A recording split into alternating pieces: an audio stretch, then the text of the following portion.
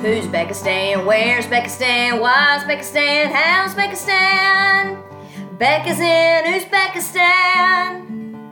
What's going good and what's going bad? And she's live from Tashkent, Uzbekistan, in the heart of Central Asia.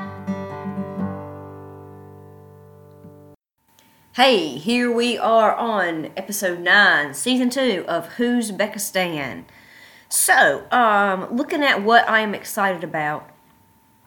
This year, I just keep finding myself in all of these interesting social situations at various receptions and gallery openings and fundraisers and charity events, and I don't even know what.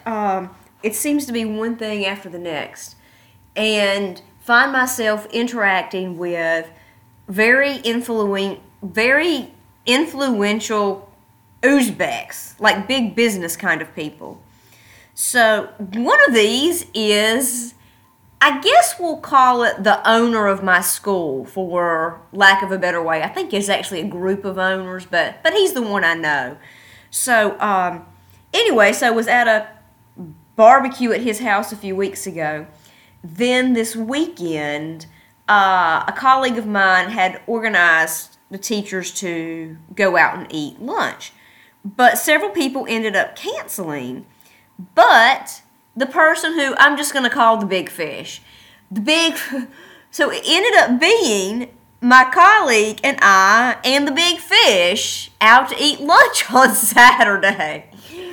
So, who's a very, very nice person, very approachable, very easy to talk to. But, I kind of read between the lines, and I think is probably one of Uzbekistan's most successful business people, or certainly a very successful business person. And so he told us the story about how he opened our university and all the research that went into that. Visiting different universities in the region and in the UK, trying to find a partner university and looking at who would not only allow my school to use their name, but would also provide support in how to run the school. And I believe he said they visited and talked with, was it 12? Over 12? I don't know. But ended up going with, there's a university in the UK that is my school's partner organization. And, one topic that mentors had tried to help him with is how to make a school profitable and how you charge per credit hour and how that leads to the functionality of the school financially. And those were just issues I had never thought about or heard about, being a veteran of the public schools. So I just thought that was neat. And it is just the access to power here that, I don't believe I've ever talked with the owner of a company in my life, other than maybe someone who owns a small business or something. So, yeah, and it makes me wonder, how is this person this successful? What did they do? How did they get this vision? But like I said, carries himself in a very, very kind of nonchalant, pleasing, easy to access manner. So that's just interesting. There's certainly a barrage of questions I wish I could have asked him, but, trying to play my hand slowly.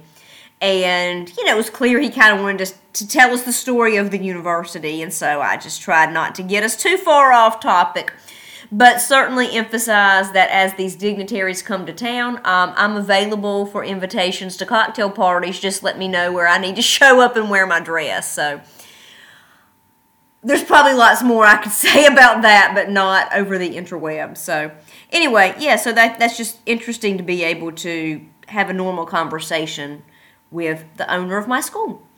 Moving on, what am I puzzled by?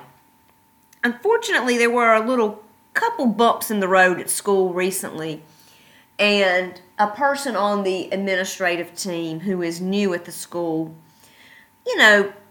made some comments I really didn't appreciate, and there's just all this talk about the students' rights, the classes are optional, Well, if the students want to play on their phone, that's what they can do. They don't have to come. It's okay if they play in the hallway.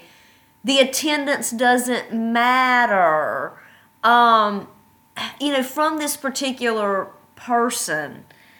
And it was just really, really hurtful because I have worked like a dog, trying to get the best way possible to teach these students how to write an academic essay. And that's far above their ability level.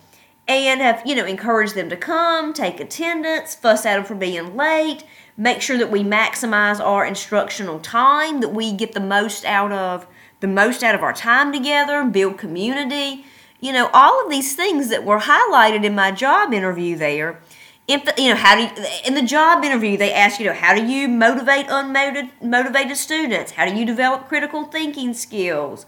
How do you manage a class? And I had to put on this big teacher talk that indicated that it was a real school. But the comments from this person made me feel like, well, maybe it's not a real school, and maybe this just is a diploma factory, which is incongruous with the aforementioned big fish, who has numerous times we have spoken about that the degree should be worth something, they should have to work to get it, encouraging students to develop time management skills, and all of those things. So, yeah, and I believe this person's area of specialty is management.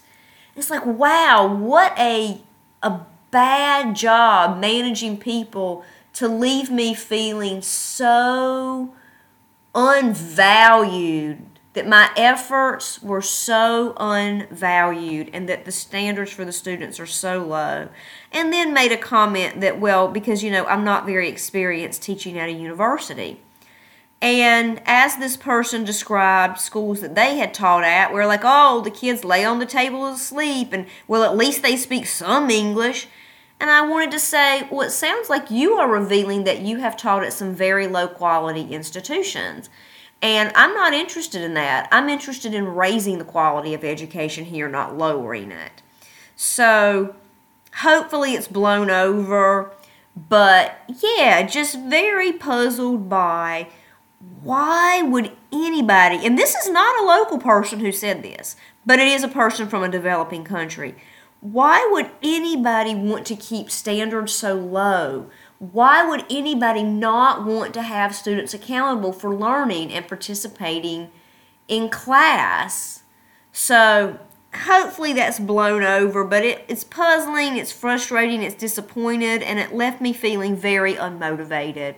So I'm trying to roll through the next few weeks, see what the outcome of these essays are, and I'm curious to see how it will go. But I'm about the business of raising standards. I'm about the business of teaching, and I'm about the business of students have expectations and responsibilities and obligations to meet as a student. That's what I'm about. So anyway, so here we are in the December holiday season.